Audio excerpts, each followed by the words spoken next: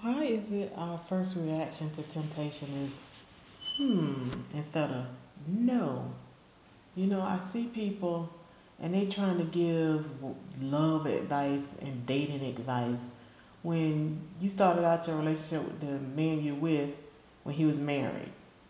Why would I, as a Christian, take love and dating tips from someone who, first of all, had a problem with relationships, big problem.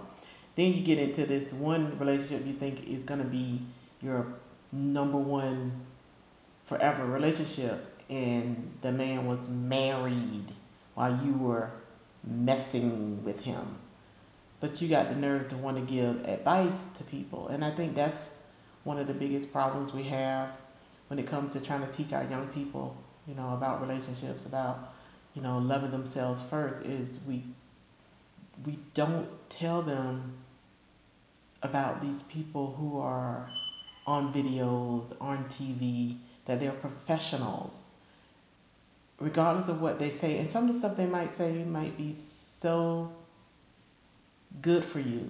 The advice may be right on point, but we have to look at sometimes who we're getting our information from and be careful of trying to mold our lives like these people. And in order for us as Christian women, especially, to get our daughters and sons to respect the opposite sex, to respect themselves, to know that they are worthy of more than someone who's in their ear who just wants to get them in bed, basically. And, they're saying all this good stuff. Oh, I love you. You're beautiful.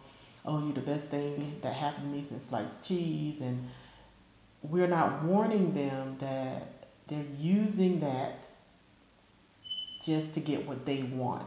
And if you're not aware of who you are with and aware of who you are and what you will accept or will not accept, you will always fall prey to those type of people.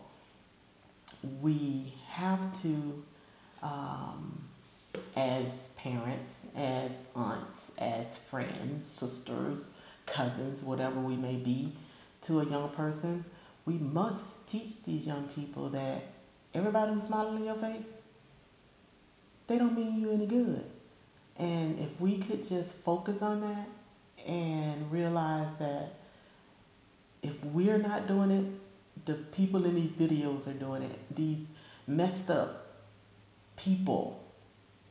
I mean, we're all messed up. These are messed up people trying to teach your kids how to have relationships, how to become rich, how to sleep with so and so and not tell so and so.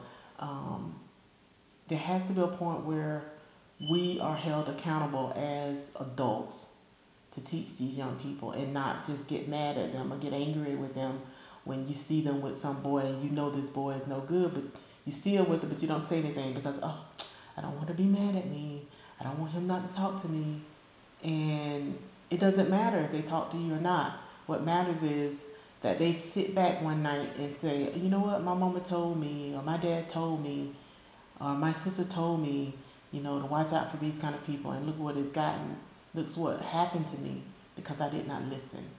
So I just behoove you to do your best to be a God fearing, and if you're not God fearing, at least a moral, upstanding parent or sister, aunt, whatever, to know that you don't want to see your daughter or son going through whatever you may have gone through, and sit down and tell them the hard stuff, the real stuff. We got to start talking about the real stuff, not the fake professional stuff.